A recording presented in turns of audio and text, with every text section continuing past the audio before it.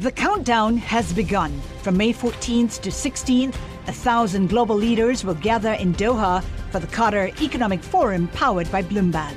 Join heads of state, influential ministers, and leading CEOs to make new connections, gain unique insights, and uncover valuable opportunities in one of the world's most rapidly rising regions.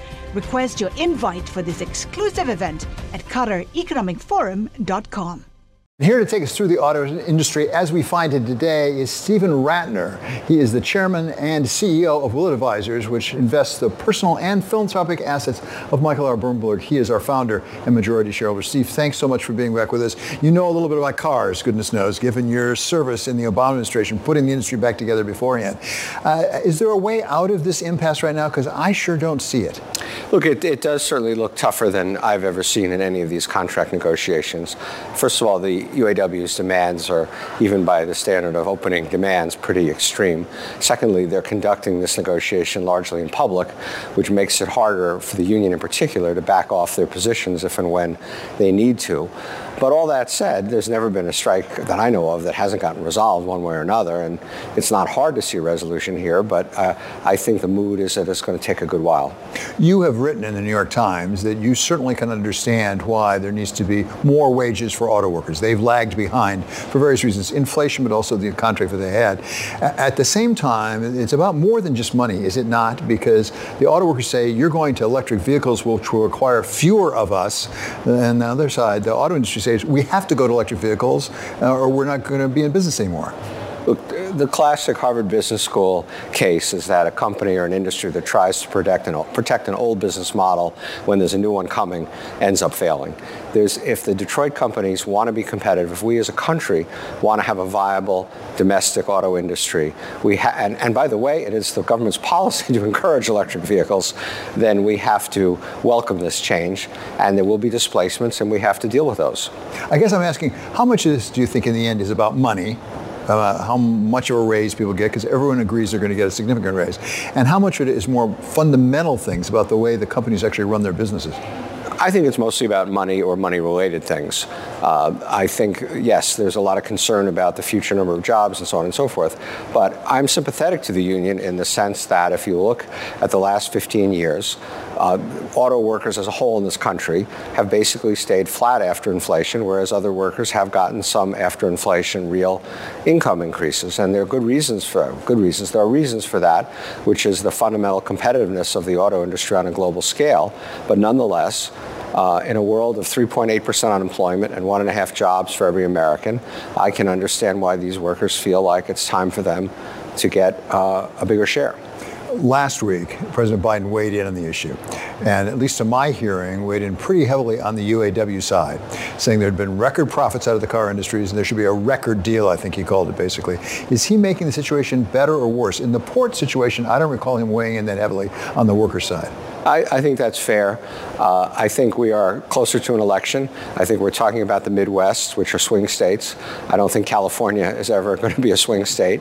But I have to say, I don't think it's overly helpful for him to put his finger on the scale. Look, the politics are what they are, and I get that.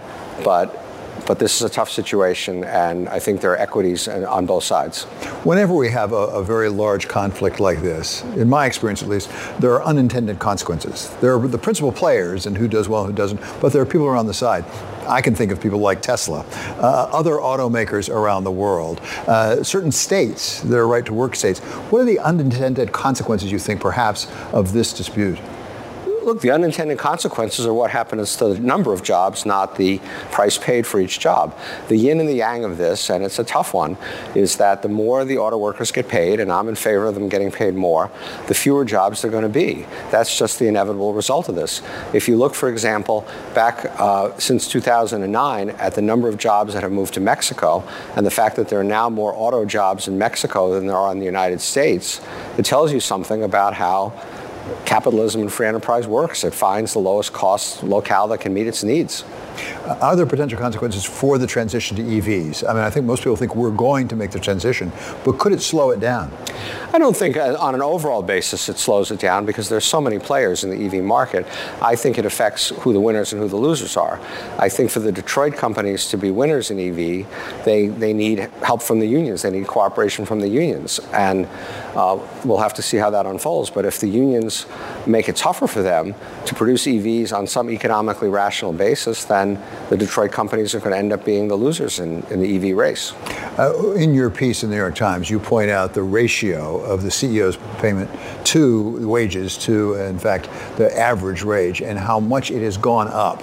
I think it was something like from 60 times to 400 times over the period of time, right? I think it was even 460 times, but it's some big number like that, yes. Exactly, which raises a broader issue that goes beyond the auto companies. As you point out in the piece, it's not just the auto companies where that's true. And that is, in my mind at least, the question about how much goes to capital and how much goes to labor. There has been a shift, without a doubt, toward capital in recent decades. Well, there has been, but I think this is a question of how much CEOs should get paid. They're not necessarily the capitalists; they're employees, actually. And I think you can argue that the auto workers ought to get paid more because the CEOs are getting paid more. I think you could also make an argument the CEOs should get paid less because these numbers have become crazy. In 1979, I think I used in the piece, the CEO of General Motors made less than $1 million a year, and now today we're in the $25 to $30 million range. That's a huge increase, and as you point out, that's happening all across the economy, and that's a whole other subject perhaps for another day, but CEO pay and C-suite pay is a real issue. What does this say potentially to investors like you making investments, not just in the auto industry, about whether you invest in the auto industry, but more broadly, if in fact there is a shift back toward labor that's got to squeeze margins, it's a practical matter, does that mean that the prospects for equities come down some? If all that happens, the answer is sure. I don't think we know yet. Yes, there are a lot of strikes and a lot of what look like big pay packages coming through. But you also have an economy on the other side where companies have more pricing power than they used to. There's less competition, frankly, less antitrust enforcement, fewer unions in general, and so forth. And so profit margins, companies have stayed surprisingly robust. Corporate profits are far higher right now than I think most people thought they would be at this point in a cycle. And so, sure, corporate profits could get squeezed a bit. Maybe they should get squeezed a bit, but I don't think that's not what keeps me awake at night. What does keep you awake at night? Well, if you want to talk about this area, I think the whole future of manufacturing is a conversation to have. President Biden has been clear, and so have a lot of other people, that they would like to see a manufacturing renaissance in this country. The IRA and some of the infrastructure bill and other things are heavily tilted toward making things here rather than elsewhere. But we have to recognize that we cannot produce most things on a globally competitive cost basis. We just have too high of a wage structure. We have too high of an overall cost structure. We have much tougher environmental restrictions, which we should have, in my opinion, but which add to costs.